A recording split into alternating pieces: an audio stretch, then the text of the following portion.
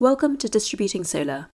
We speak with entrepreneurs and experts working in the off-grid solar industry around the world, bringing to life how distributed solar is changing lives in emerging markets. In this conversation, we speak to Manuel Viges, CEO and founder of Ilumexico. Ilumexico is a social enterprise that promotes community development through energy access with solar home systems in rural communities. They have installed over 24,000 systems in the past 8 years and are currently operating in Mexico and Colombia and looking to expand further in the coming years. We have a wide-ranging conversation covering the impact of the latest Mexican government's policies on the energy sector, the benefits and drawbacks of working with government organizations, and the challenges of last-mile electrification and reaching the most remote communities in every country. Manuel is refreshingly open about the challenges facing the off-grid sector, the difficulties maintaining a strong portfolio, the potential and suitability of a VC funding model, and urges the sector to be more transparent about failures and learnings. We hope you enjoy this episode. Welcome to Distributing Solar. We're delighted to have you here. Likewise, delighted to be here. Thanks for the invitation. You're CEO of Ilumexico and started the company almost straight out of university in 2010, 2011, after spending some time in GE's wind division after university. Can you tell us a bit about your journey? How did you know that you wanted to start Ilumexico, and how did you identify the problem that you wanted to work on? Of course. So that's right. I was studying in the university and was a trainee at GE, was doing bids for the government with wind and thermal. And I was pretty involved during my university years, created a student group for energy and environment, and was really passionate about climate change and renewables. So I was participating in a couple of different activities, forums, trips related to this subject. And then I started doing my community service in the university in a research program that was doing solar for saline water desalination. So I was really into solar. Then I had the opportunity to go to a student energy summit in Calgary, Canada. And I heard a guy named Dave from Canada that had an NGO called Light Up the World. And he was talking about the energy access issue worldwide. And Light Up the World at the time had a lot of work in India and Peru. So immediately my passion clicked with also the thing that I had related to inequality and rural development in Mexico. So I came back to my GE office, and one really good friend I worked with, we had both talked about not wanting to work at a corporate forever and wanting to start a company that had something to do with renewables and climate change. So I told him about this thing I had heard. We started looking at how we could do this. And another friend from GE told us, you guys should apply to a student entrepreneurship competition that I won with some friends last year with a coffee co-op. So we actually looked at the call for proposals, and we decided to build a business plan and also develop a small prototype because we were really into doing Mexican technology at the time.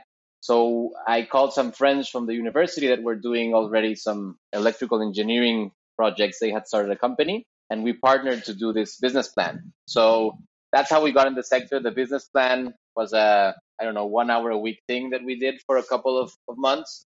And we actually got a first prize award, which gave us, at that time, close to $30,000. And with that, we quit our jobs and went to our first rural community, which was super fun and exciting. And how did your parents feel about that decision when you made that at, I guess, a pretty young age? Did they support you in starting the company, or did they think you were going through a phase and wanted you to go back to the corporate world as soon as possible? No, definitely they supported me. I mean, my family has always been surrounded by entrepreneurs. My grandma was an entrepreneur. She's 92 years old and is still working. She has a coffee shop and a small hotel. And then my father has a construction company that he built on his own as well. So it's a funny story. The day that they gave us the award, I remember my mom told me that when they announced that we were the first prize winners, my dad looked at her and said something in the line like, this guy made it, and I don't have to give him any more money anymore. Great. So it runs in the family. They were actually pretty happy about it and really supportive. Fantastic. So Latin America is often overlooked within the off-grid energy access space or for electrification solutions, and a lot of attention is usually paid on off-grid energy access in sub-Saharan Africa and Asia. Can you tell us more about the need for off-grid energy access in Mexico and the current electricity system? What is the gap that you're looking to solve? So definitely LATAM is usually overlooked, and I think it's a good reason because most of Latin American countries are only lacking electricity in the last 5% of rural areas. Some countries maybe have a little bit more, but you don't find any country that has 20 or 30% energy access and these huge needs like you do in sub-Saharan Africa or in Asia. However, this last 5% is still a good number of families, close to 30 million in Latin America and close to 2 million now in Mexico, that have to rely on diesel and candles for lighting and are extremely vulnerable to poverty, climate change, and inequality. So in the case of Mexico, we have a centralized energy government-owned company, which is the Federal Commission for Electricity, which is in charge basically of all the generation, distribution, and transmission in Mexico. So this company has subsidized a lot of rural electrification efforts. So therefore, you have a lot of rural areas that it's not cost effective to take the grid, that the grid is still there. But then you have this real last mile, which are very small, very dispersed communities that do not have access to electricity or to any basic services. So that's who we're dealing with. And that's our goal in Mexico, is to reach that last 2 to 3% of families that don't have electricity. And solar home systems are a great way to do that.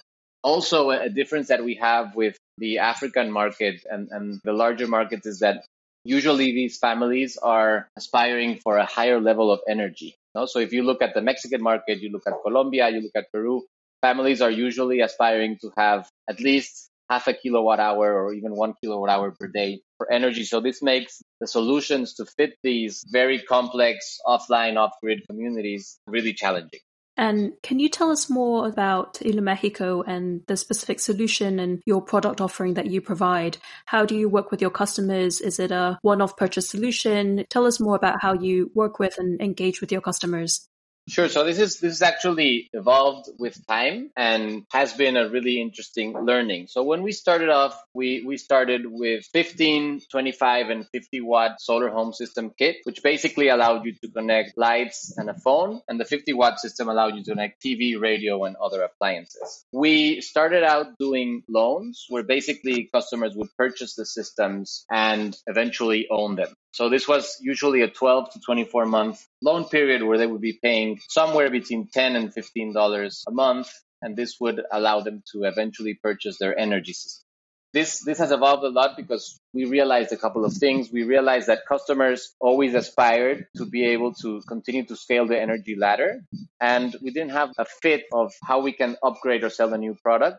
And we also realized that maintenance and servicing was something that was pretty permanent. And once the users had the system, they still needed certain support and replacements and other components. So we've shifted now to a model which we like to define in 4 different areas. So the first one is tier 3 and tier 4 solar home systems. So basically we're doing 100 watt plus solar home systems for rural families that are easily upgradable and that are modular. So basically a family can start out with 500 watt hours per month and then go to 1 kilowatt, then go to 1.5 or 2.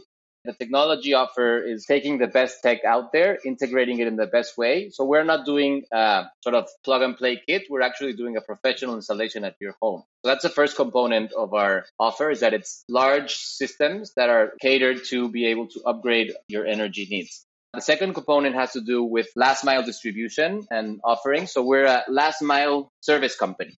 We shifted the model so customers can see us as a utility, and basically they're paying a monthly fee, and then whenever they want to upgrade, they can upgrade their pricing group or their monthly fee. This allows us to have a whole team of local youth that is continuously servicing these customers. So we're actually trying to take the best practices of customer service into a region where there's no cell reception and real last mile. So it's an interesting challenge. We set up a hub and spoke model. We have branches and we have trained technicians that are in charge of servicing these customers.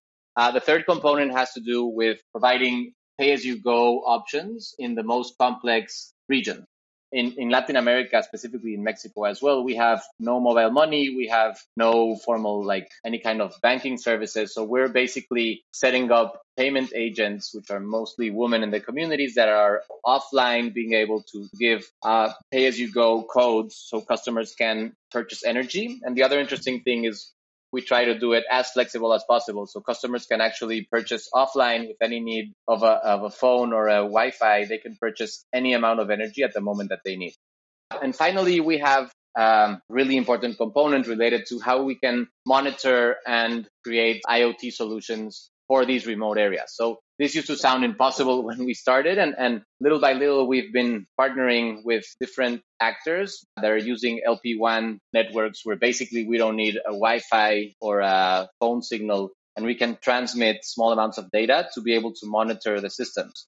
So today, in specific regions, we're already monitoring daily consumption and any kind of risks associated to the system. So basically, that allows us to have lower operational costs in very complex regions. So that's sort of an overview of the model today. We're actually in a really interesting time where we are shifting old credit loan customers with cash payments to this new pay-as-you-go model, which is really interesting and really complex as well. Can you tell us more about that then? So if I understand correctly, in the previous model, you would have a pretty, hands-on approach with your customers, and you'd have a payment agent collecting the money and then switching the systems on as required. How does the new model work? How does the new pay-as-you-go system work? Yes, that's right. So right now, everything that we do is structured as a service. So customers can eventually opt out of the service, and we will see how long they've been in the service so we can transfer some of the assets to them. But basically, the vision that we have is being a utility. They are doing pay-as-you-go for a service, and we just require them to have a certain use rate every year so they can maintain their service. With this, they can upgrade easily, they can change easily, they can pay a day, a week, 10 days, 15 days, 3 months. And this allows them sort of to have the flexibility to not have this loan issue or this pending thing they need to finish. But it is super complex because we're still a very hands-on company, because we believe that the way to ensure the sustainability of our model is with great customer service and really being in touch with the communities, right? So we actually assign one technician for 300 to 500 customers, depending on the geography, and they have a service level agreement that they need to comply with. And this allows us to ensure that the families are actually engaged with us, see the value of our initiative, and value that they do have to pay. Also, we do have a lot of different cases of people not being able to comply with their payments, etc. But at the end of the day, we believe that if we create a utility which people trust, then that will generate a really different relationship than just selling a plug-and-play product and then never seeing them again unless they go to a service center. To what extent have you decided to develop your own hardware and software capabilities in-house? There are obviously a number of providers already working within the off-grid energy access space, either on the hardware side or providing software solutions. Tell us more about the product development you've had to make within the company, and what have you decided to buy in? Sure. So this is a question that we ask ourselves at least every quarter. When we started out, we actually built our own charge controllers. We decided we wanted to do Mexican tech and integrate the rest. We saw an opportunity in developing really efficient and different charge controllers that for the time were great. Then as we evolved into larger systems, we started to use any commercial systems that were available and try and find the best solutions out there and integrate them in the most creative and customer-centric ways. When we started moving to pay-as-you-go, we were, I think, the last of the medium to large companies that moved into pay-as-you-go. We were really stubborn on maintaining a credit program and not cutting electricity and having families always own the systems. And this was because one of the main reasons was that we did not have any offline functionalities for pay-as-you-go. We didn't have mobile money. It was really hard to get people close to a payment agent that had reception. And that's when we found out that Angasa had developed an offline solution, and that we reached out and started to identify if they could be a good partner. Once we defined we wanted to integrate with the Angasa pay-as-you-go solution, because our philosophy was that all of our investment was very focused on the distribution and the solar side than in doing the tech, we then started looking for the hardware to back the Angasa solution. So the thing that happened is that we didn't find any solutions for these larger systems. No? So you have a ton of technology and hardware that's either Angasa or other like pay-as-you-go options enabled, but that are for maximum 100-watt systems. No? So we were looking at our installations, which the average installation today is 300-watt systems, and we really didn't find a solution that fit our needs. So that's when we decided to integrate or to create our own hardware only for the pay-as-you-go meter. So our pay-as-you-go meter that we created is branded El Colibri. And what we did was a pay-as-you-go meter that also thought about the other issues that customers and that companies have when dealing with larger systems and AC systems particularly. Also, we integrated a series of different protections and customer-centric uses where we're able now to have more security that inverters won't be damaged if people are connecting whatever they want. So we can protect inverters before they have to fault or damage a fuse. We're also giving customers a daily energy budget, which they now learn to manage and respect. And that allows you to extend the battery lifetime.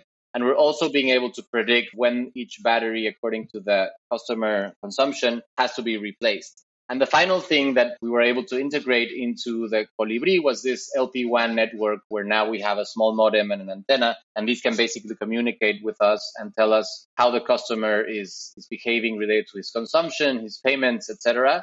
And this can be in a completely offline region. So we developed the hardware for this. We think that developing hardware is easier because hardware lasts longer and you don't have to update it as much as you do sort of software solutions and full stack solutions. So we're doing this hardware solution, but we've partnered with Angasa for the pay-as-you-go. We have a partnership with Salesforce for all the CRM, with TaroWorks for all the offline agent data collection. So we're basically, our philosophy is to use the best that's out there and integrate in the best way. And sometimes when we've found that we don't have a solution, we do have the in-house capabilities to innovate. And we actually hired a great cooperative in the US called Just Design and a Mexican company for the design. And we launched the Colibri like a year ago, and it's been pretty successful. Great. And is that a product that you've primarily sold to your own customers, or do you think there's a market also for selling it to other parts of the world, to other companies who are also working in the off-grid space? We definitely think there's a market. We want to be really sure and prioritize first our customers. So we still have a large rollout of these like retrofits that we have to do to our own customers. And we want to be really sure that this product works for us before we set it out there. But we think it is a pretty good product for LATAM specifically because of the like offline monitoring component, but also for companies who are taking their customers from, let's say, a Pico lamp to a small solar home system and then to a larger solar home system. So we think there's an opportunity there. We're not extremely focused on capturing that opportunity because we want to be really sure that it's working at full scale in our own operations. Perfect. So perhaps along those lines, can you tell us more about the traction and the progress you've made to date? How many systems have you deployed? How many customers do you have? And perhaps more broadly as well on the broader impact it has on the communities you work in. I love these questions.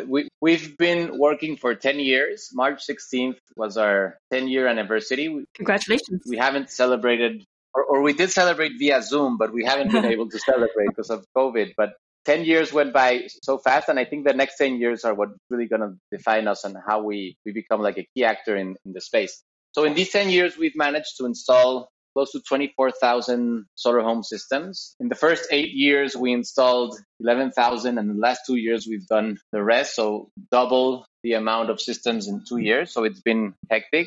This provides energy to over 100,000 people. We're right now 100 full-time employees, almost 300 people if you count trained electricians and payment agents. And we've displaced close to 4,000 tons of CO2.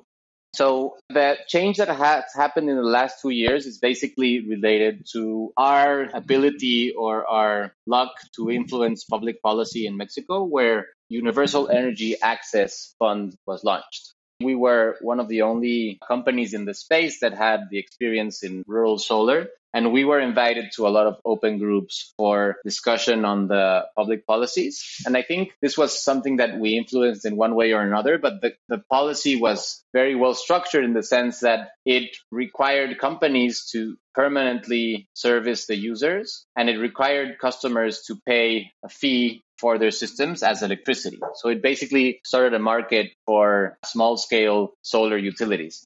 So we were actually one of the largest bidders of this program, and we were awarded a contract of close to 8,000 systems for 2 years. So basically, we shifted to a larger operation, larger systems, and that has allowed us to have a lot more impact. So of the 24,000 systems that we have installed, right now, 13,000 of those are sold on credit. So it's basically customers that already have a solar home system that we service occasionally. Some of them are upgrading, but not a whole lot. And then we have 11,000 customers that have a large system and that have a permanent service contract with us. Of those 11,000, we've installed close to 2,000 in the pay-as-you-go solution, and we still have to deploy and roll out the rest. So we're in the middle of a hectic rollout and then COVID, so we're kind of behind, but it's a really interesting moment to be in. The impact of energy, I guess, is really clear, and a lot of people have seen them. You being able to turn on the light of a family for the first time with them and celebrating when the lights turn on is one of the best experiences I've had. And it's something that keeps fueling me and my team every time that we do it.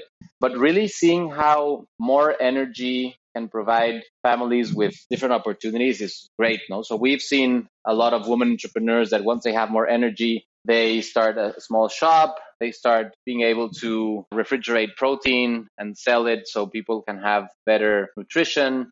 We're seeing people that are doing really creative things with the use of energy. And we're also seeing different benefits of having that extra energy. So at the end, I think that the key of this off-grid distribution is being able to ensure that the systems that you are installing have this long-term effect. So I would say that in the last 2 years that we've shifted our model to full service, we're seeing that more and more. And then it's a complicated turnaround to see what we're going to do with those 13,000 customers that have a system already, but that are not growing their system and that potentially would like to move to a sort of energy as a service space. But that's super interesting. And we're still learning a lot on how to do that and how people continue to grow on the energy ladder. So the 11,000 systems that you have recently won the contract for, that was with the Federal Commission for Electricity that you had mentioned earlier? So it's actually the Energy Ministry, but they're closely related. So the Electricity Commission basically says this group of communities will not be served through traditional methods, and this group will be served through other methods like solar. And then the Energy Ministry hires another government institution to provide government bid. So we actually participated with 16 other companies, and we were awarded 40% of the whole contract. And you've mentioned that you have a very strong partnership with a number of government ministries and agencies, and this sounds like part of what you've just been discussing. Can you tell us more about how you've been working with the government agencies? Are they primarily supportive of what feels like independent utilities, or what are progressing to become independent utilities? And do they see that as a threat potentially to their utility model? Is there a vision in the longer term that they want to bring everything under their control, or are they very happy to let independent utilities work separately? So that's a really interesting debate, especially with our new government. And we've seen different things, for example, in Colombia and in Mexico, where Mexico is most of our operations are here, but we're starting to look at different opportunities there. So here in Mexico, we've been able to partner at different moments in time with different government agencies. Whenever you have the government involved, it has a lot of benefits, but it also has a lot of complications. The biggest benefit of government involvement is that you can roll out quicker and that families will have to spend less amount of cash for a larger solution. And this is great for everyone. So right now we're able to give a 300-watt solution with a large subsidy to families for less than $10 a month. So this basically allows us to scale really quickly because this is really attractive for families. And also having the government funding sort of allows you to do a quicker deployment. At the end, there's an issue, obviously, when families know that there's government involvement, the seriousness that they take a service contract with a private institution is quite different. So we have, obviously, a lower payment rate when government is involved than when we're working directly with customers. But at the end of the day, the thing that we've done with government institutions is we have worked with states, with federal entities, that mostly their motivation is not necessarily like an energy thing. It's more of a social development thing. So most of these are social programs aimed at improving livelihoods of the most isolated and marginalized communities. And then this is the reason why we've gotten this government investment. We do see in Mexico, the Electricity Commission is prone to wanting to be the owner of most of the distribution, but they've also realized that this last 1% to 2% is pretty impossible and not cost effective to manage. On the other side, if you look at Colombia, where the regulation is pretty different and you have all of these public service companies, then there's a huge opening for small companies to participate and actually become a public service company. So in Mexico, actually, there's no regulation for you to become a utility. So legally, it's more of a like financial rental system than a service fee. So in Mexico, we're actually leasing the systems. We're not selling energy, and people pay us by the day. It's super interesting when you have government because you also have the ability to reach these customers that will not be able to purchase in any shape, way, or form a solar home system because of their like economic possibilities. So basically, government allows you to get more universal coverage with all of the disadvantages that this could have in the payments and the actual long-term operations. And you mentioned that there are quite a few changes potentially coming through with the new government and new announcements that they've been making. I think, if I recall correctly, there were some recent announcements on the intention to bring at least some part of the electricity sector that are currently under private control, under public control. Does that affect what you've seen? And I guess, what are your broader thoughts on that shift in the government strategy? And if you don't want to answer this and it's not relevant, I don't know if it's relevant for you guys. No, I mean, at the end of the day, the current government has done some measures that we still don't understand the reasons behind them.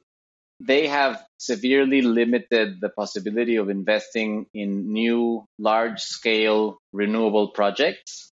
I'm hoping this is a temporary thing because of a like oil issue that is currently happening and like the sovereignty thing with COVID.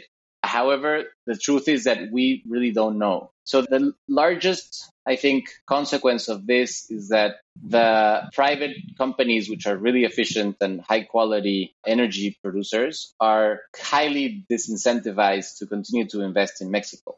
So this leaves us with our Federal Electricity Commission that has to step up. And unfortunately, I would say that it doesn't have the investment, the technology, or the resources that these other companies do.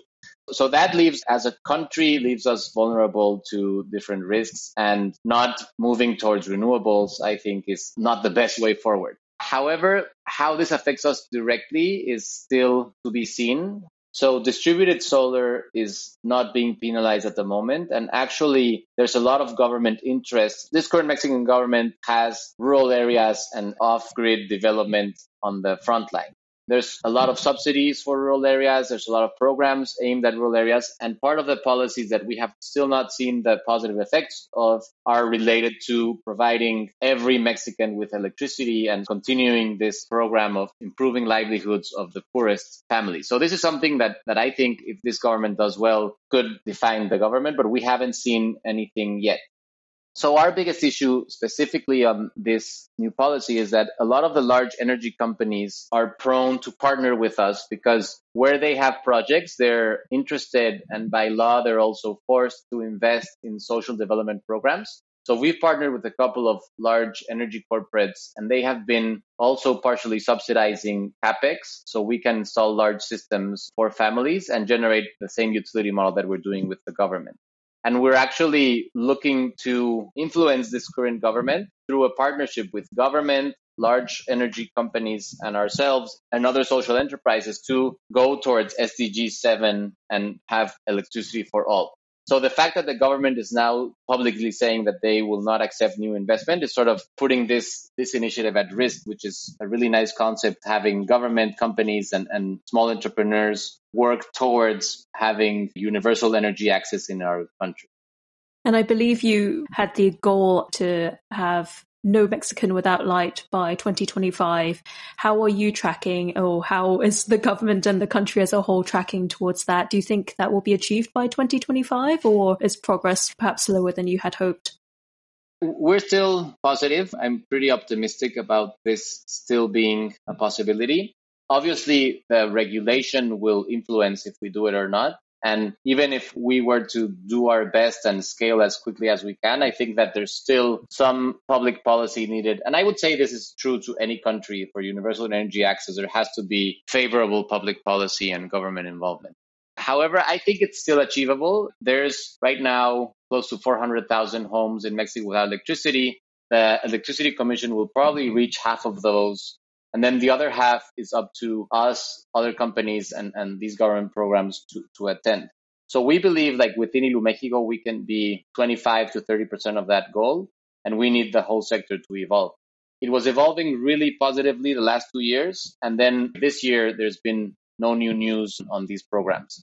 So that sort of puts it at risk, but we're positive and very optimistic on that. We have to find a way for this to happen and hopefully be the first country in Latin America to be able to say that we have 100% energy coverage and soon.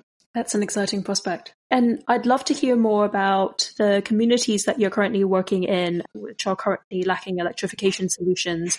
Can you tell us a bit about these communities? What are the main economic activities in these areas?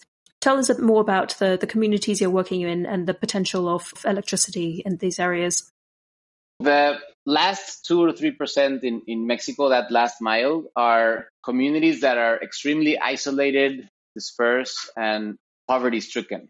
Most of them are in very mountainous regions. Then you have in the southeast, a lot of them that are like deep into the jungle. These communities are in probably the most beautiful landscape that you've ever seen, but the contrast with their quality of life is huge. Most of these are in a 12 to 15 house community where each house is maybe 400, 500 meters away from each other. They are primarily indigenous. More than 60% of our customers are indigenous, and we actually speak within our team 11 different indigenous languages. And they are large families that have an income of less than $80 a month, which translates roughly, if you have a 5-person family, to less than $1 a day. So they are definitely like worldwide at the bottom of the poverty line. And most of them rely exclusively on agriculture for self-production, and they sell some of their products. And more than half of them, most of their income relies on government support. So the government has had since the 90s conditional cash transfers for the poorest families, and most of our customers actually rely on this for most of their income. Then we have close to 30% of customers that have some sort of relationship with animals and livestock, mostly maybe 5 to 6 goats or pigs or cows, which they use for their own use and then sometimes sell. And then we have 10% of customers that have some sort of commercial activity or that have to work in the city. You have a lot of migration. You have a lot of people going to the US. So you have a lot of families that have a migrant father that supports them once in a while. And at the end of the day, it's really hardworking and really nice people. Today, as they don't have electricity, they rely on, as we said, candles and diesel for lighting. And this can be up to $10 to $15 a month that they spend. So this is over 10% of their income in most cases. Then you have, in every community, you have sort of a different balance of people. You usually have 2 or 3 people who own the small shop and that have a little bit extra income. But still, these are sort of aspire for a little bit more energy, but still are really limited in their possibilities. Most of the homes have dirt floors. We have zero penetration of toilets, showers, even gas stoves. Most people are cooking on open air stoves. So this is also a huge issue for energy related to cooking. And the water supply is usually a spring, or they have to buy bottled water in a nearby town, which is really expensive as well.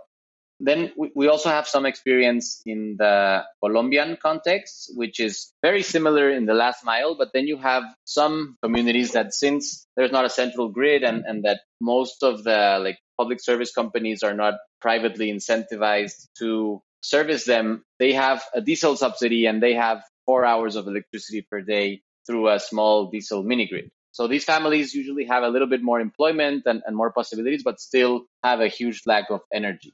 I would say that's the landscape in Latin America of the last mile and the off-grid situation. And depending on the country and the regulation, you would have sometimes people with a little bit larger income that still don't have energy in other countries. But in general, in Mexico, any community with more than 500 people and with medium or low income already has electricity. We're dealing with the lowest part. We call it the basement of the pyramid, not only the base. And for the communities with diesel generations, these are presumably separate from what you're working on, but you're looking to see how you could work with them? No, so we've started working with them. We actually launched this year a joint venture in Colombia called Soluna Energía. And we are working, we already have our first 30 customers. We're closing in on 50 in the next 2 months. And we're working with these type of communities as well. So the interesting thing here is that these communities are aspiring to have larger uses of energy. So having a 300 watt system solution and making it modular to grow to 600 has allowed us to cater their energy needs. So we're actually getting customers in Colombia that are consuming over 1 kilowatt hour per month. Some of them are even at the 2 kilowatt hour per month limit. And these solar solutions allow them to have 24-hour availability of energy and allow them to not rely anymore on the inefficient diesel subsidies, which they usually have maybe 7 or 8 months a year. They have diesel and they only have 4 hours per night. Other days they have no system or the plant is not working and nobody's going to repair it. And when they do have electricity, they can only turn on their small fridge or their TV from 5 p.m. to 9 p.m. So there's a huge and a very positive reception towards these larger scale solar home systems because it will allow them to have 24-hour availability of energy. You've mentioned the difficulty and the challenge of reaching some of these communities because there's a skepticism towards companies bringing new solutions because of previous scams, perhaps. Can you tell us more about these challenges and how have you changed or adapted your go-to-market strategy, your customer engagement strategy to overcome some of these issues? Yeah, so this is a huge issue because in the past, both companies and government have promised things in communities and have not delivered. Also, you have cases where a company goes to a community and says that if they all chip in with $20, they will bring a new water system. And then everyone goes and takes their hard-earned income, gets together this pool of money, gives it to this person, and that person never comes back. So there's a huge mistrust of anyone who's coming from the outside to offer any kind of services. And we really think the way around this is gaining their trust through repetition. So we usually don't market or sell in our first visit in pretty much any place that we are, unless we're already pretty well established and well known in the region. We basically start out in our process with an evaluation of the community and getting to know them, and sort of telling them who we are, what we do, and asking them if they will allow us to come back one day and they can meet so we can tell them about our solar solution. So the fact that you come one day and then come back 2 weeks is already like a first step of, okay, these guys are maybe serious, etc. So the second thing we do is we are very clear that we are not coming from any political party and that we will not ask for any money until their system is placed in their home. We're also trusting them in the sense that if you sign up, then we will deploy logistics and purchasing to have your system here, and you will not pay your upfront fee or any energy fees until we're here. So this is a risk we have to take from our side, but it also builds trust with the community. And once you're there, the basic idea that we have is that we need to promise you a certain service level and comply with it. So we're usually visiting your community in the first months, maybe once every 6 or 8 weeks. After that, on a need-to-come basis, or at least once every semester. But still, it's a really hands-on model because we need them to trust us, and trust is sort of the base of our work there. So it's a longer process, and it's probably cost related to like a customer acquisition cost. But at the end of the day, it allows us to set a long-term relationship with these families, and also really improves, I think, the whole care that they have of their system and the whole relationship they have with their payments. Because at the end of the day, if they start trusting you and they realize that it's in your best interest for everything to work smoothly, then they will eventually get to trust you and take care of their system more and be more aware that they need to pay on time and these kind of benefits that we need in the operation. And what have you found to be the greatest challenges when building the business and growing the business in the past 10 years? What have you found to be, I guess, surprising challenges, and what has been much harder than you expected it to be? So I think that the whole off-grid solar industry is super complex, and I don't want to pass judgment on other industries, but at the end of the day, we're having to do a ton of things well at the same time. No, so we have the whole financing, financial inclusion, payment component, which if you were to do that only, that's very complex business. Then you have the whole technology, sourcing improvements, etc., like adapting solutions to your customer, which is also a complex issue. Then you have the whole distribution and logistics, which we are having to build pretty much our own logistics in the last mile because there's no logistics company that will do this. We're having to build a huge logistics network as well. And then we're having to do a whole like service company because we have to be there on time. We have to reply to any technical issues in less than 15 days. So this is also another like complex business that on its own would be really complicated. So I think all of these challenges are super hard. I think that the biggest challenge for us has been getting us and all of the team to move towards a utility-minded business as compared to a philanthropic foundation.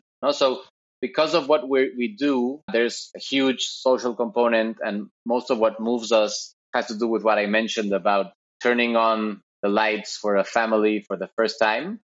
However, if you don't do this as a very structured, process-oriented, and disciplined company, the most likely scenario is that you'll be losing money and that you won't be able to really reach the impact that you want. So actually being profitable in this industry where we need to do so many things well, where every little thing can have like build up a lot of costs, and where each family that you are working in is a different universe, and a lot of rural customers, because of how they've been treated in the past, because of different bad habits that they've had throughout the years, are really bad paying. So you also have to work with your portfolio, which something that I criticize a lot about the industry is that none of us are really publishing or talking a lot about our portfolio. The fact is that we've always had more than 50%, even 60% of our customers constantly lagging on their payments. So I have a portfolio at risk of 60 days of over 60% of our customers. We've managed to get 89% of whatever we've done as loans recovered, which I think is pretty nice. But now that we're a service company, this payment lag is huge. And then you have all this hacking issue where customers that are not paying are trying to hack into your system. So then you have to also invest in like technology and physical protections and all this like cybersecurity things, which luckily we're doing that with third parties, but the physical safety things have to land on our side. So I think it's a huge challenge to sort of find the right model to make this work and make it profitable. So I think there's a lot of hard work involved. There's a lot of luck involved. There's a lot of the fact that we're also, I think, one of the only companies that has consistently been able to partner with governments to have partial subsidies is also a really important component. But then you have like the investors of the sector saying that if you're partnering with government, we're not likely to invest because we need this to be market-based. So there's a lot of different things going on in the ecosystem, and there's also like in the last 2 or 3 years, well, these stories about failure that we're not really talking about. So what happened with Movisol? What's happening with like these other companies that are not being able to be profitable, and how does that look for as a larger scope in the sector? So I really believe that we're going to find the formula and that we need to, because this is a really good cause. It has a lot of social benefit, but it's also super challenging. I'd love to discuss more about the financing component. As you mentioned, I think it is such a challenge within the off-grid energy access space to find the right mix of financing, be that between equity funding, debt funding, grant funding, government funding. How have you approached that, and how have you structured your financing to make it work for your customer base and the work that you're trying to do? Yeah, I think one of the key realizations that we've had related to this is that sort of the venture capital mentality of quick returns is not really adapted or adequate for solar home system companies. So we're looking at returns that have more similarities to boring infrastructure projects like building a road. At the end of the day, unfortunately, the people who are funding those boring infrastructure projects are very large funds whose priority is not social impact.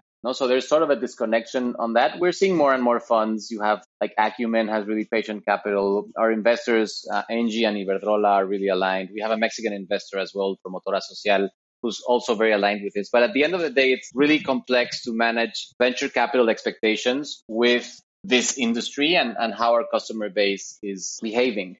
I think definitely there's a need for all of the companies to focus on a market-based strategy, because market-based strategies make you more efficient, make you focus on giving the best solution for the customer and making you focus on being profitable. But at the end, I think there is a large percentage of customers that we will not be able to serve in any country if there's not some sort of subsidies by philanthropy or by government. So it's also complicated to say that when you're looking at a VC, because VCs usually don't like to hear that your model, for it to be really successful, relies on a government that's so volatile or on philanthropy. At the end of the day, I do think there's a mix. I think it's okay that we say it publicly and that we acknowledge that. And also, I think that every government in the world has the incentive or the idea that they want to extend basic services to their population.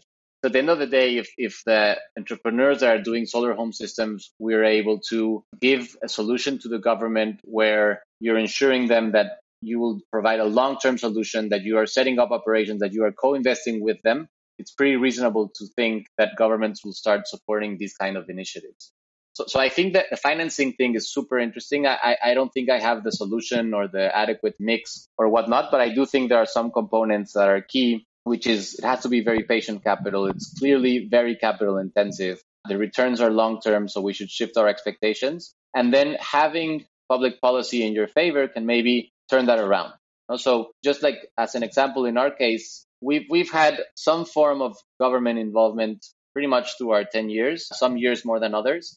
In 2016 and 17, we actually had EBITDA positive with minor or zero government involvement. But then 2018 and 19 were amazing years because the government got really involved. Also, we managed to grow close to 300%. We managed to install double of our installed capacity. We managed to get an EBITDA of over 20%. And then that makes us like a more sustainable business that's been able to invest in better talent, better tools, better infrastructure. So at the end of the day, it's sort of a mix of all this will make the sector, I think, successful. And you mentioned the challenges around managing your portfolio of customers and I guess the difficulties around it that aren't so widely talked about within the industry. How do you think about that, and what has been the measures or approaches that you've taken on or tested to try and improve portfolio health? People talk about big data and applying machine learning, AI strategies to the data or collecting more data. How have you thought about that, and what are your approaches to it? I mean, that's a super interesting question because definitely we've seen and done a ton of stuff. And then at the end of the day, it's really hard to get a really concrete answer or concrete correlation. So I think like a lot of the companies that are really data focused, and we're one of them, we love our data, etc. We've done tons of studies, and then the most rigorous ones always end up saying that there is no clear correlation to like any of this, anything related to payment. No, so at the end of the day, we're really focused on, I would say, three things. No, so the first one is being able to filter customers from the beginning and understanding that not everyone is going to be a good payer. How you filter them is super complex and we don't have the answer, but at the end of the day, there are some things that we could do to filter them. So if you choose a bad customer, it's really hard then to manage the portfolio correctly.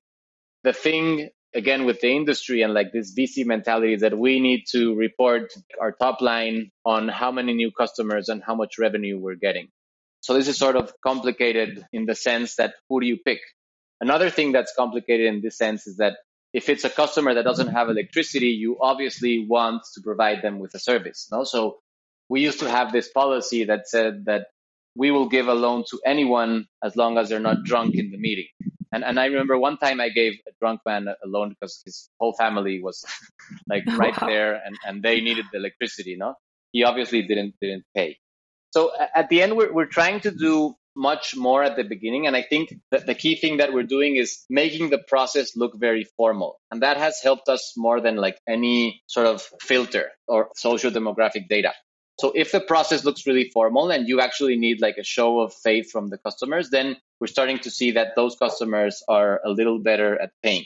So that I think it's the first thing related to payment. The second thing would be the service side. So customers need to see and feel that they are getting their money's worth, because sometimes people even say that I could get that solar panel at a hardware shop and then like that's for free. So they still see it as a product, not as a service. So changing that is super complicated. So we're really investing time and effort in the whole product, like really feeling like a service. We do a professional household installation with all the norms and like quality installs. And then this whole like customer service center and visiting them every once in a while, doing NPSs. So sort of they feel that the process is right on customer level will allow us to have better payments. And then I think the third one really has to do with adapting your expectations to the family's income. Pay-as-you-go is starting to be able to adapt to this because it's flexible in the way that you pay. But then we have families that, I don't know, for 3 months will not be able to pay because they have no income, and then they sell a cow in the 4th month and then they can pay for 4 months upfront. So what we don't want is for when they don't have money for them not to have electricity, and when they do have money for them to have electricity. This is something we've debated a lot and that it's really complicated to deploy, but we're looking into how we can actually allow customers to pay according to their incomes and their stationality of those incomes and not leave them without electricity, which is one of the reasons that we did not go into pay-as-you-go as quickly as we should have, because we were afraid that we would leave a lot of people without electricity when at the worst moment in time for them. So we're starting to pilot some things in the technology on giving people a grace period, giving them some days on loan, which they can pay later, but we still really haven't found the right formula either. I think these three things are what I would consider are the key to getting a healthier portfolio. But really, at the end of the day, I think we should also model our expectations and maybe even get some like warranties or subsidies from public institutions that will compensate for these natural losses that we're all having, you know, and that we're not really talking about when talking about how customers are paying. And you seem to have done some work around productive energy use and looking at how you can support your customers in either growing a business or developing other means of increasing their income. What has been your work to date around productive energy use and supporting more on the commercial side? The biggest things that we've done have to do with community infrastructure, with small businesses, and with connectivity. So the thing we've done the most is refrigeration solutions for small shops. And we have women that used to sell $200 a month and they would make like a 10% margin out of that. They're now closing in like $3,000 a month and they're getting 15% out of that. So they're being able to sell more and more diverse. The thing with that is that you're probably just redistributing wealth within one place. So that's also complicated when you're doing a productive use of energy for one person or for a group of families within a larger town. We're also doing some mills for corn. So people are being able to like mill their corn to do their tortillas. We're starting to look more and more into connectivity, but again, it's sort of having a point of connectivity in the region through a partnership really gives more income to one family, and then the others are now connected, and maybe that can give them additional income. And then we've also done a lot of interventions in schools, health clinics, and community centers, which doesn't necessarily improve income. These are also highly subsidized as well. But I think that the model of having a couple of productive uses per community does help your overall sustainability of the model. But it's sort of a complicated debate in the sense that we don't want that just to be like income redistribution thing within a region. We want like additional resources to flow in because of this. That's certainly what we've seen in other places too. I guess to start thinking more about the future and your goals as a company, what are your goals for, say, the next 5 years as a company? And I believe you're also looking to move from Latin America to the USA. Would love to hear more about your plans and goals on that side. The first goal that we have has to do with the question you asked about 2025 being the year that we can say that every Mexican has electricity. That doesn't mean that our job in Mexico is over, because definitely we still need to be servicing, upgrading, and improving our operations. we're starting to see a ton of opportunities in other countries in Latin America. As I mentioned, we launched a joint venture with a local company in Colombia for setting up a rural utility in Colombia. We think regulation is pretty favorable and that also the market-based model could be pretty profitable because we have a little bit larger tickets than here because of the larger energy consumptions. And we see that as Ilumexico and as a group that we are developing a capability to service the larger space of the energy access tiers or energy access ladder, but also the last 3 to 5% of any country. That means that we're generating the capabilities to operate in the most complex conditions. I mean this by like geographical conditions, no formal banking or mobile money, no connectivity, and no sort of traditional access. So this allows us to have capabilities that we think are useful in finding that last 5-10% in any country, and also supporting other companies that are wanting to do this last mile utility model. So you have, for example, in Peru, you have great regulation and tons of companies that are managing an off-grid customer base, but that haven't really invested in the technology and the tools to do this. So we're, for example, would love to see a scenario where we're supporting Peruvian companies in the systems, the offline appliances, and the hardware, and all this payment structure, and even the operating structure to be able to increase coverage and better serve them. And we're also seeing, for example, for the US part, where you have in different Native American reservations still some families without electricity. It's very small markets, but it's still that like last, 0.5%. So won't be served by the government. And we're looking into partnerships with local companies to be able to offer a service model for these customers. Obviously, in the US, you have more appliances, larger energy aspirations. So that requires us to go to the tier 4 application and make sure they work both at a hardware and pay-as-you-go level, but also in the operations and the servicing. So our vision is to become that sustainable last mile expert and have intervened either directly in the operations or like a SaaS model where we're providing hardware and software and operating support for the region.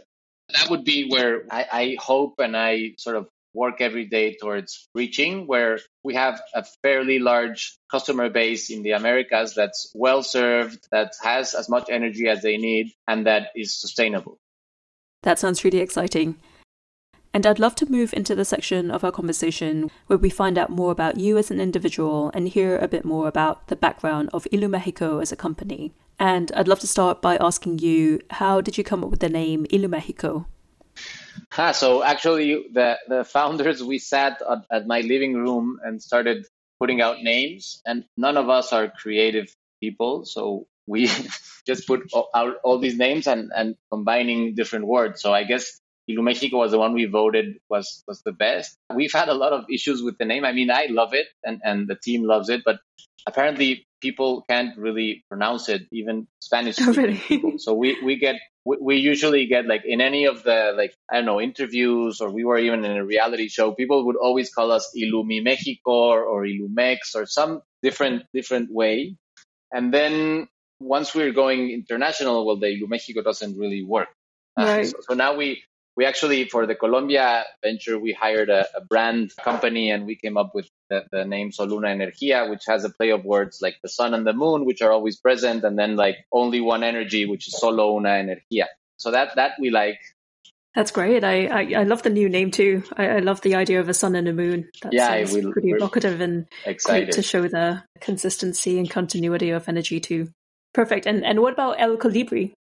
So El Colibri has a couple of things. First of all, it's a homage to a person in our team, which is called Morgan. She actually founded a solar home system company in Nicaragua a couple of years back, and she was doing an amazing job there. And then because of the crisis and the insecurity, she had to leave the country. And we had a close relationship some years back. We met her at a conference, and then we were in touch. When she told me about this, I told her that she should think about coming to Mexico and continuing this work. And luckily she accepted. So she's been really involved in our transition to pay as you go. And she's been key and critical for us to reach this. So we sort of did it as a homage to her previous name and her involvement. But the colibri is a hummingbird, which is a bird that actually pollinates flowers that very little other birds or animals are willing to pollinate. So it has this double meaning as well, that we're reaching those places where nobody wants to go. That's wonderful too. I also really like that. And our next question, what do you do when you're not working?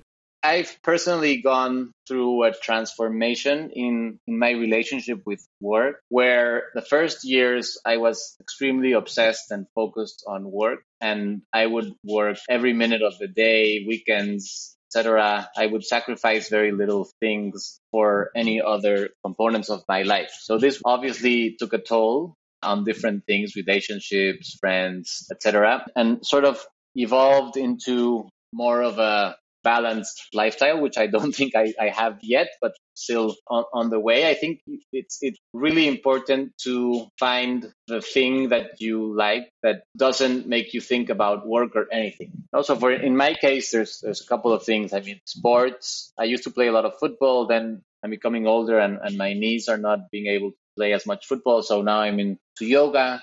So having a space where you, regardless of what happens, you will leave work and do your thing is super important. Then I got really into meditation and Vipassana. I did a couple of 10-day silent retreats, which sort of shifted my perception in a lot of things. And related to work, I think is after those 10 days, when I came out in day 11, I thought like hell would have broken loose. And the true thing was that like my team really didn't need me. On the day to day, we're like really worried on the, like, if I don't get this done, if I don't do this, if I don't like get into this, if I don't help them decide this, then like something's going to happen. And the truth is that it's not really the case. So that's a really nice realization where you can see that, first of all, that you have to trust your team. And second of all, that you are not that crucial in what you're doing, and that everything can wait if there's something like of your personal life and your emotional, mental health that needs tending. And how was your 10-day silent meditation? I've always been a bit tempted to try a silent meditation, but it seems pretty intense. Did you do quite a lot of meditation beforehand? So the funny thing is I had never meditated 1 minute in my life before I did this. And I, when people ask me, why did you go? I have like some theories, but really no clue on what was the thing that made me go. I just like felt that I wanted to go and wanted to disconnect and wanted to see how that felt. It was fantastic. Like the silent thing is not even the biggest of the issues. The issue is the like whole meditating all day long and being in your head.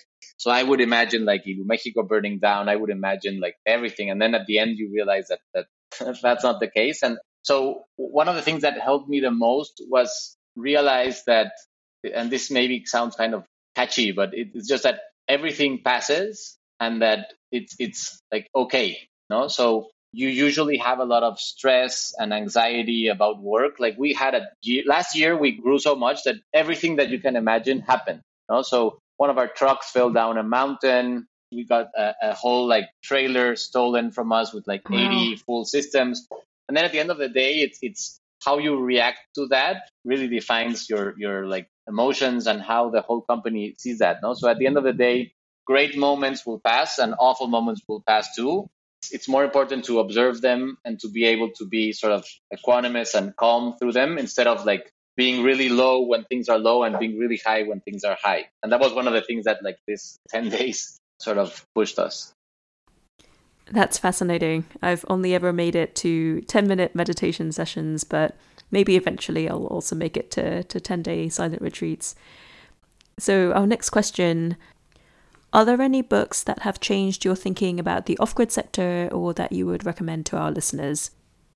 Nancy Wimmer's Green Energy for a Billion Poor supported our model change radically. She lived and studied the Grameen Shakti model and has an amazing book on how she built that out. Related to the sector, that's the thing I would recommend the most. Then you have all these readings that are amazing on like the classical MBA books. But then I would also recommend like having just a novel that you read and don't think about work all the time, which is something that we also do. And we've had another guest already recommend Nancy Wimmer's book, so it's clearly quite a favorite. It's fantastic. And if someone is looking to get involved in the off-grid sector, either as an entrepreneur or an investor, what advice would you give them?